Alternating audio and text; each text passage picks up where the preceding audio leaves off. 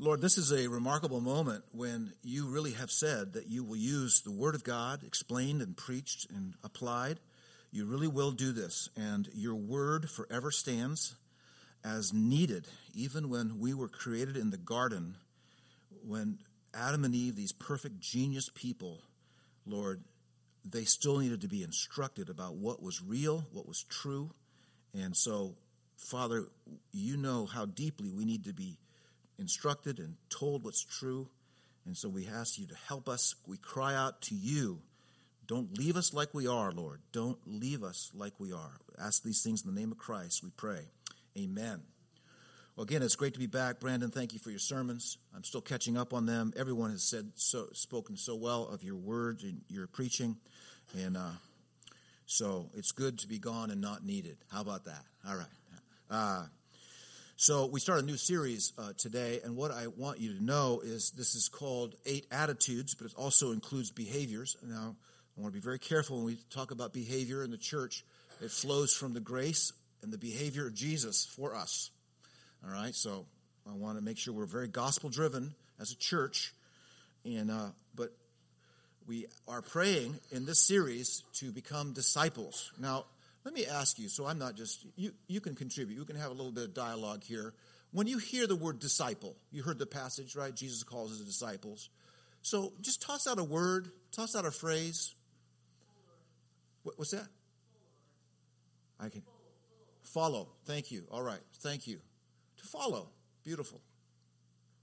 Anyone else? Just if you're wrong, we'll let you know. No, I'm just having fun. What else comes to mind when you hear of disciple? That sounds like a Christian buzzword. What? Student. Okay. Follower, student. Teacher. So there's a teacher-student relationship. Good. Someone who serves. Okay. All right, good. That's cool. You're getting the feel for it. It's a disciple, right? It's really important that we as a church figure out, it's a beautiful thing when we have a common language, a common understanding of terms like the gospel. We have Christian buzzwords, don't we? We have these buzzwords: fellowship, grace. Even the gospel can be a buzzword, right? We just throw it around. We don't explain it, and so we can live in this world of cliches. Well, the word disciple is packed with meaning. Now, I've had 2 weeks to prepare a message. Are you ready? I mean, I kept thinking, Lord, have mercy on these people. I had like 42 pages of notes this morning. I had to that's just unkind, So discipleship has got to move out of the buzzword category. It just can't be just like, I kind of vaguely heard about it. Maybe you're part of a discipleship group, whatever that meant. So it's got to move out of buzzword category. And it's got to become really deeply precious.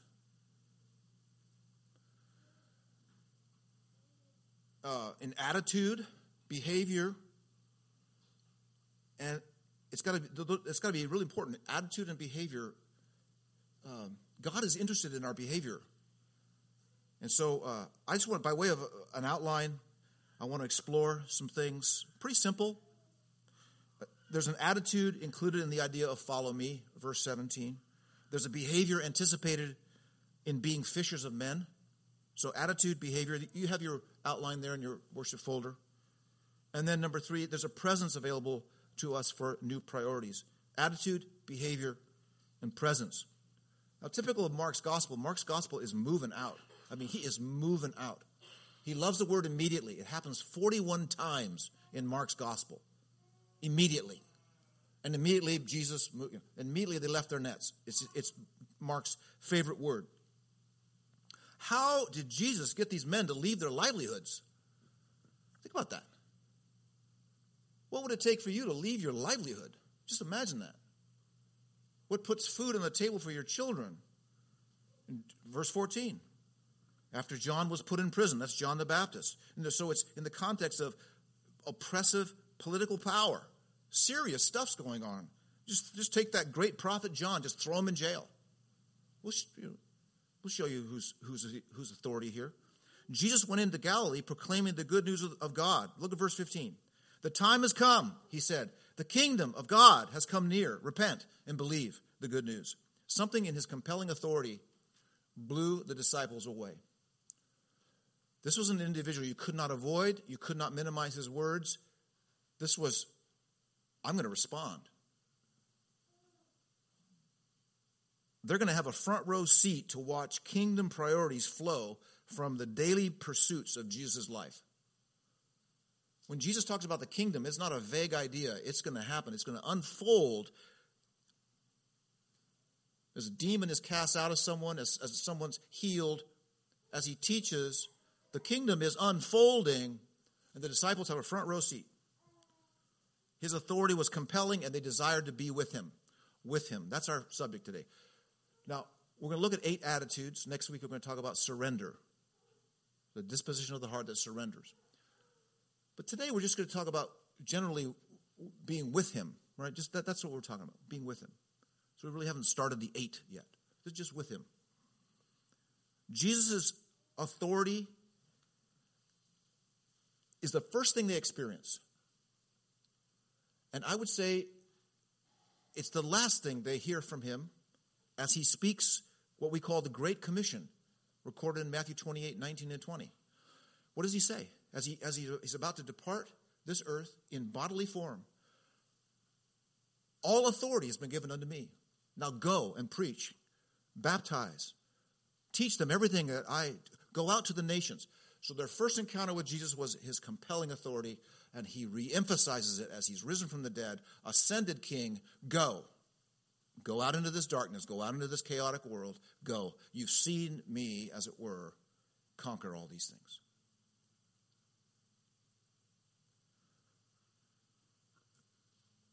This is purposely in our Bibles to think, what could be so compelling and so significant that anybody would leave their livelihood? That's why it's here. It's to disturb us. It's like, I don't know. Now, some of us, you think about, you've done this. You've done this. Some of you pursued your career, you left home and you packed your little Honda Civic or whatever you had and you drove. And you left. You left everything that was comfortable and everything that you knew, and you went to some new college or some new institution. You in the military went to went through boot camp. You went through, right? You were following your heart, your dreams, your passion. So we identify with a career such that we want to leave our homes. We're used to this. It actually happens a lot. But here Jesus does what we seem to kind of a little bit used to. Like, yeah, if your passion really is for that, you ought to go all in. Something in his compelling authority, the disciples are all in. Now, we know they're not going to understand everything, right? We know. This is just the introduction.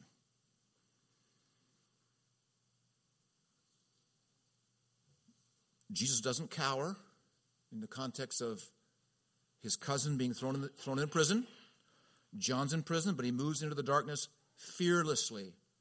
In just a matter of days, they're going to encounter demons and an awful stuff. Religious pride, and soon in Mark's gospel, there will be religious leaders who declare their intent to kill Jesus. But the great revelation of the kingdom is underway. The disciples get on board, not perfectly.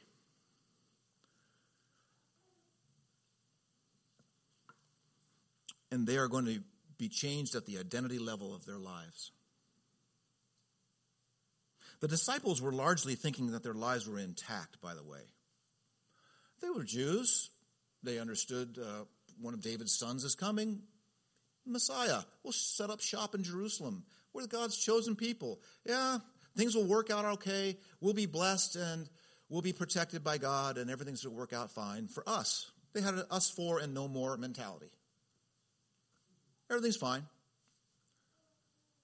Now, they have no idea, but every preconception they have about God and themselves is going to be shattered. Everything. They have no interest in the nations. They're not walking around the beaches in Galilee going, man, I want to reach the Greeks. It's not in their consciousness. Everything about their identity is intact. And do you think Jesus is going to rattle your identity?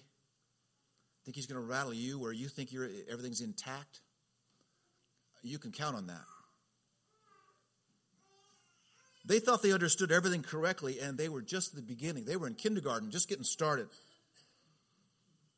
But something has happened in their hearts, and Jesus has called them to be with him, and however he presents this kingdom, man, they're in.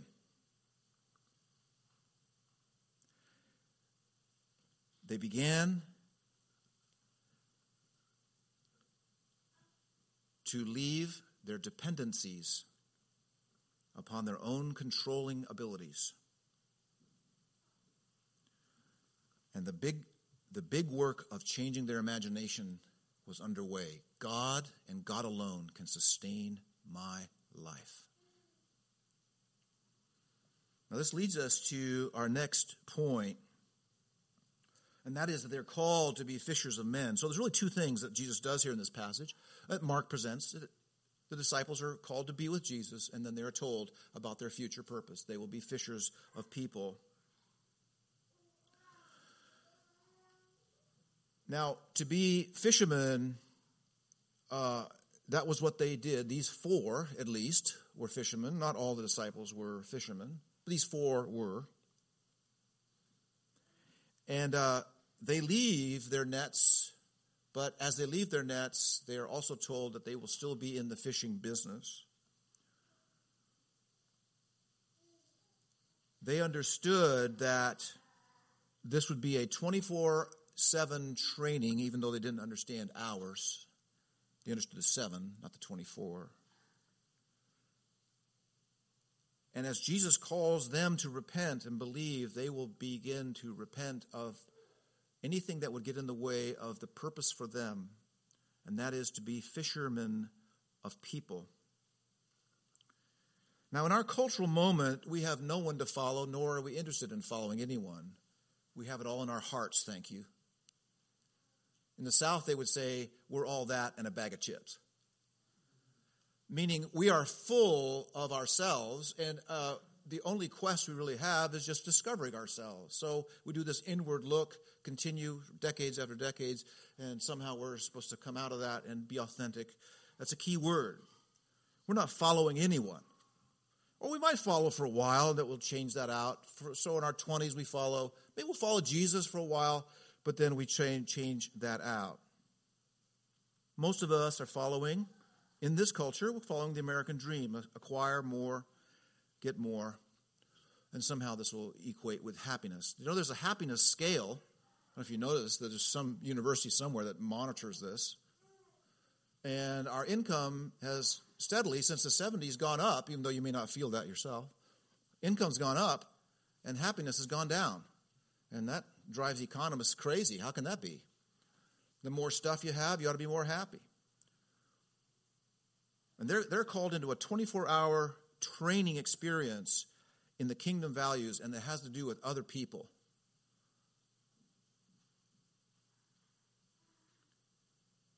And they're being brought into the great plot of the Bible. God is interested in the nations. The potential exists, though, that Christianity might be just another thin belief. This means that as people encounter things today, when you can encounter truth or ideas or whatever, it's always encountered as a thin belief. Thin. Thin meaning you'll try it on for a while, but you don't really hold it that deeply. So let's say you're in your 20s and you're really into environmentalism. Okay, great. And that's, you just run with that for 10 years, and then you change it and go, I'm really into marathon running now. That's what I'm really into. In other words, your environmental pursuits was just kind of a thin belief. Thin. Fishing for men is going to be a thick belief. Thick.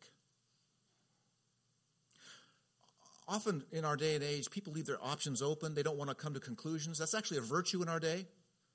I'm not going to come to a conclusion. That's a virtuous thing. I'm saying I'm going to leave all options open. That sounds you get affirmed for that.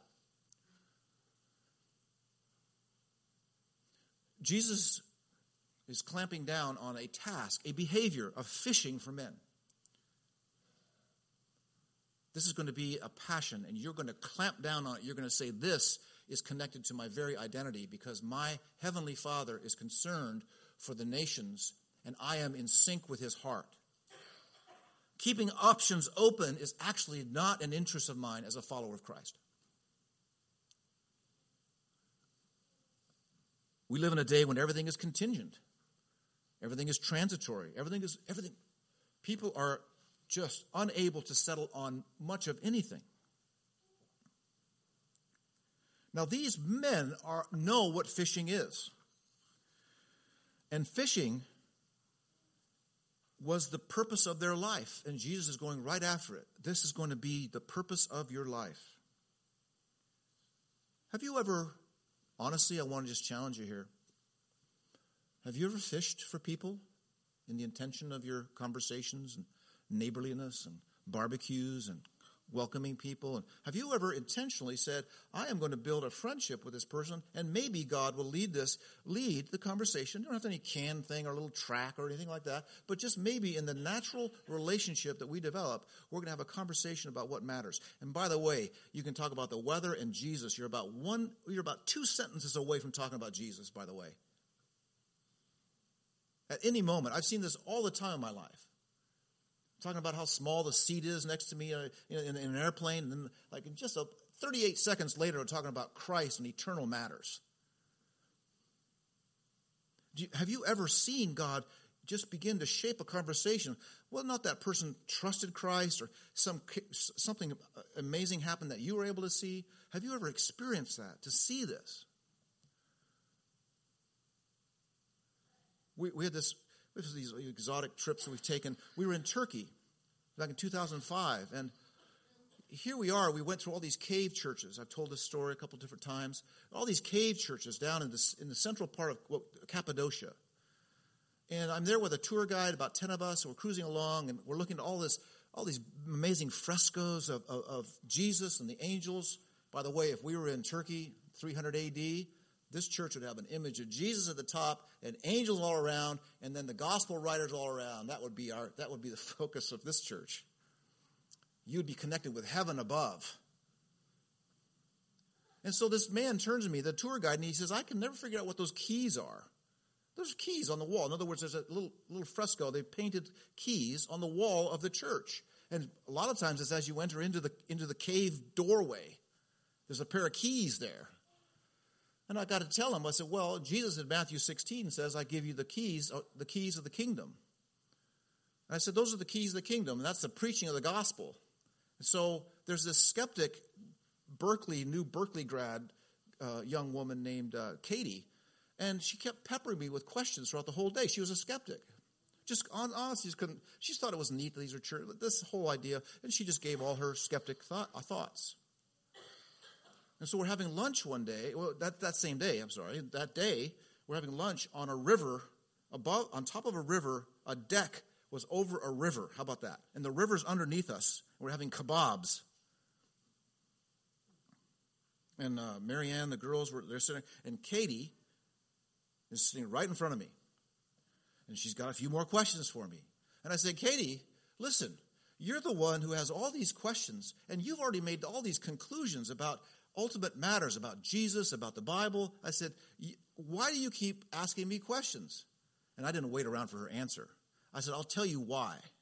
Because the God of the eternal universe is tracking you down.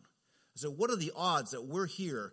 What are the odds that you're here with an English-speaking American who's a minister of the gospel, and we're above a creek in Turkey having kebabs, and you keep pestering me about Jesus and questions about this? I said, God is tracking you down, and it's just a matter of time before you yield. You have to, in other words, Jesus is not teaching a burden to these men. Oh, by the way, you really got life out of fishing, and now you got to go do this thing about fishing for men. If you've ever been around fishermen who are not just sort of professionals or kind of hardened by it, but more amateurs who love it and they can't wait for that big catch. They can't wait for, right? They're excited. It consumes their life. Jesus is going at the deep passion level. Fishing was life itself for these men, and he went right after what is life itself. Now here you go. You know what's coming your way. Where in your life do you think you have found life. If you're an accountant, it's with your numbers and your spreadsheets. If you're an organizer, a military somebody, it's something in what you do, right? Jesus is coming after that, where you are putting your heart right there and saying you have not even begun to understand the Father's kingdom priorities. Now, this is very fascinating how this all happens. This idea of fishing for men actually comes from Jeremiah 16. And what God does is very fascinating. You all know that the big event in biblical history, the big event of the Old Testament is God rescuing his people in the Exodus. I mean, that shapes the whole Old Testament, right? Well, something comes along that's even bigger. And it's at a really troubled time in Israel's history, really troubled. That Jeremiah speaks of a day coming when those who went off to Babylon would be restored. This is a second Exodus. Now, again, we get into the biblical history. Here's what happens. God is going to fish for them, and bring them into safety. He's going to fish for the remnant of God's people who are stuck in Babylon, and he's going to bring them back. And in the process of bringing them back, they are going to be cleansed, and they have been cleansed through the judgment of Babylon. The experience of Babylon functioned like a judgment, and now that they are cleansed, they will be brought back. Well, that is all a precursor for the ultimate cleansing that comes through Jesus as he is judged on the cross. And so what happens, though, is that the people of God is far beyond the Jews. What happens there in that passage in Jeremiah 16 is that Jeremiah himself is beginning to reflect on this, and he's beginning to see that the future will hold, that the nations themselves will see the futility that they've been engaged in. The nations will see their idols. The nations will know the futility of their lives, and they will cry out, "Let us come to Zion." Let us come to Jesus, translated for us. And Jesus is now saying the cleansing process that will happen through my atonement will allow you to give them some good news, to tell them the gospel. They can approach the eternal God, and you can become fishers of men. This past week, I was with 60 PCA pastors and their wives in Chattanooga at a conference, and it was invigorating. The presence of Jesus was with us. Jesus was with us in song, word, and encouragement. The meetings were animated. And after the meeting time, when we hung out in the parking lot, we were animated. We're trying to figure out how to fish better and how to help our people fish and to do this more wisely and even care about fishing. God was present with us. Then I realized that I had to make some quick travel plans because one of my flights was canceled, so I had to go through Chicago. The welcome of Chicago, 15 degrees, and I'm in Chicago. Now, next to me at a hotel on Wednesday night, providentially, God in his great love put a Gino's pizza place within walking distance. And it was 7:30 at night, and I thought, wow, if I eat a bunch of pizza, and that's how you eat pizza, I thought, if I eat a bunch of pizza, I will be so full I won't sleep well. I thought about that for about maybe 4 seconds. And I said with great wisdom, forget sleep. So now that is, there's a big debate, but that's pretty close to the holy grail of pizza places. And so the contrast, however, could not have been bigger. Those 60 animated pastors and their wives and that Gino's pizza place. I thought there was a civil emergency going on or something. First of all, it's hard to get a hold of a waitress, and then it was all labored. Everything was labored. No one had any joy. It was just, if they could look at just this whole thing, like, just close this thing down. Why aren't you even excited about the pizza? No, it was palpable. I felt like I was bothering someone ordering a pizza.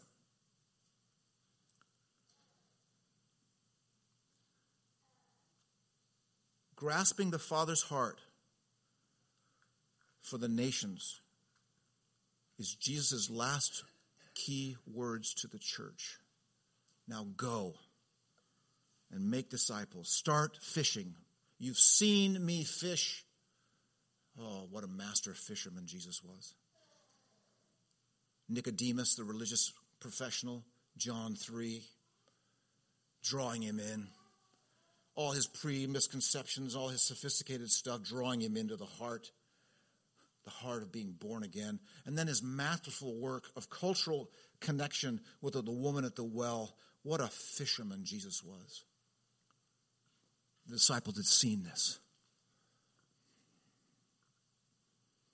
He knows how to speak sensitively to people, so are we called to do that. He was patient with people, so we are called to do that. And Jesus is with us, imparting his Spirit, the Holy Spirit with us. And guess what? What do you think the Holy Spirit is going to do in us? Well, one thing the Spirit did in the disciples was they just thought they had it together. They just thought, right? They just thought they had it together. And they did not know they were just slumbering and going nowhere. And the Spirit moved and changed their hearts. Jesus takes the image of what life was for them, and he floods their imaginations with something beyond anything they could have ever thought. You, Galilean, uneducated nobodies, are going to be apostles to the world, and world history will never be the same. We got to think about our own view of ourselves, how we discount ourselves, how we minimize how God could use us. He's going to do the same with us. If you're resisting the Spirit, I guarantee you are resisting evangelism, connecting with your neighbors. You are not in step with the Spirit.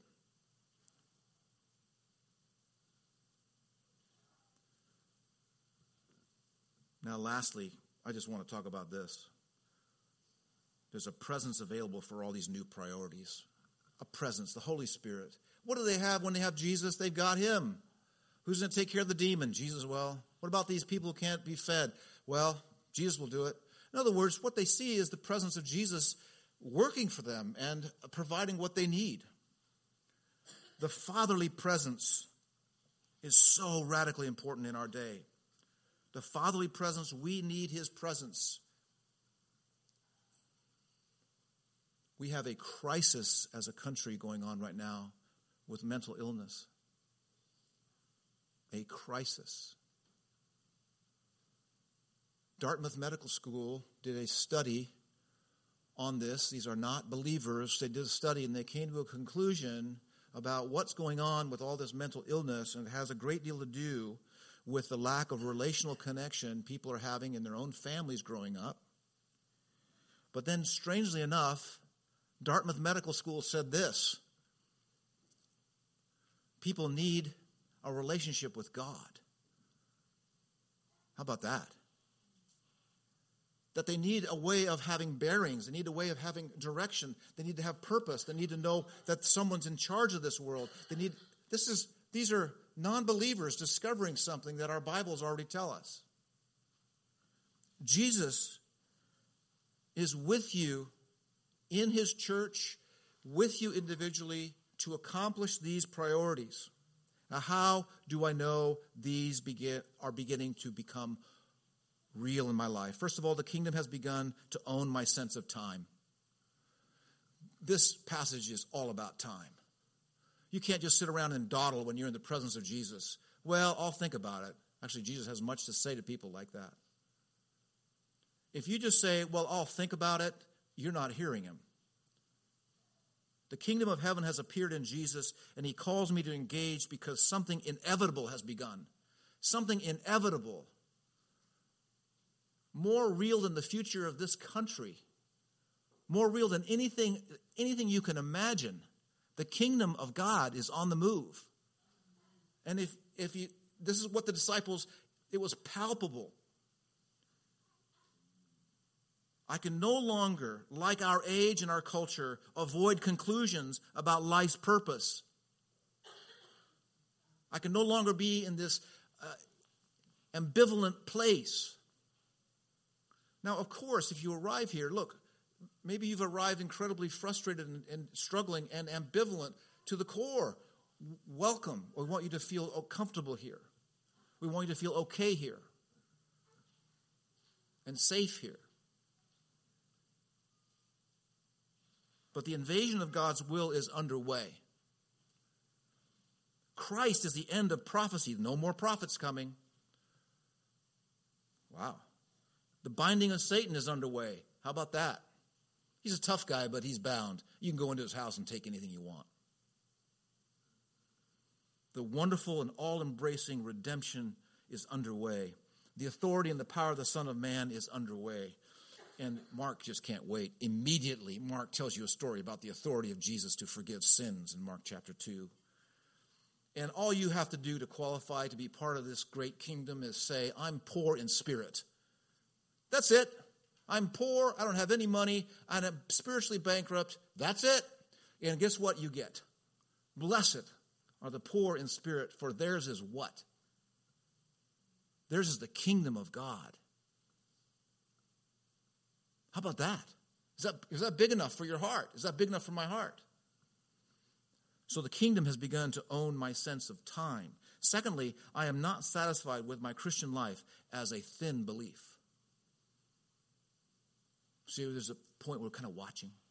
I don't know, that sounds cool. Jesus, that sounds cool. I like what Jesus is saying there. That's nice. I like that. That can fit into my already good life. So that's how a lot of us think. I've got a good life going, got some good income, I got it together, and you know what? Going to Jesus for heaven, sign me up. Sign me up, of course. What about a life where your whole life has to be completely rebuilt? Everything.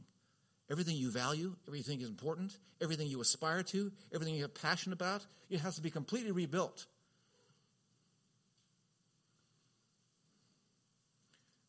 And guess what?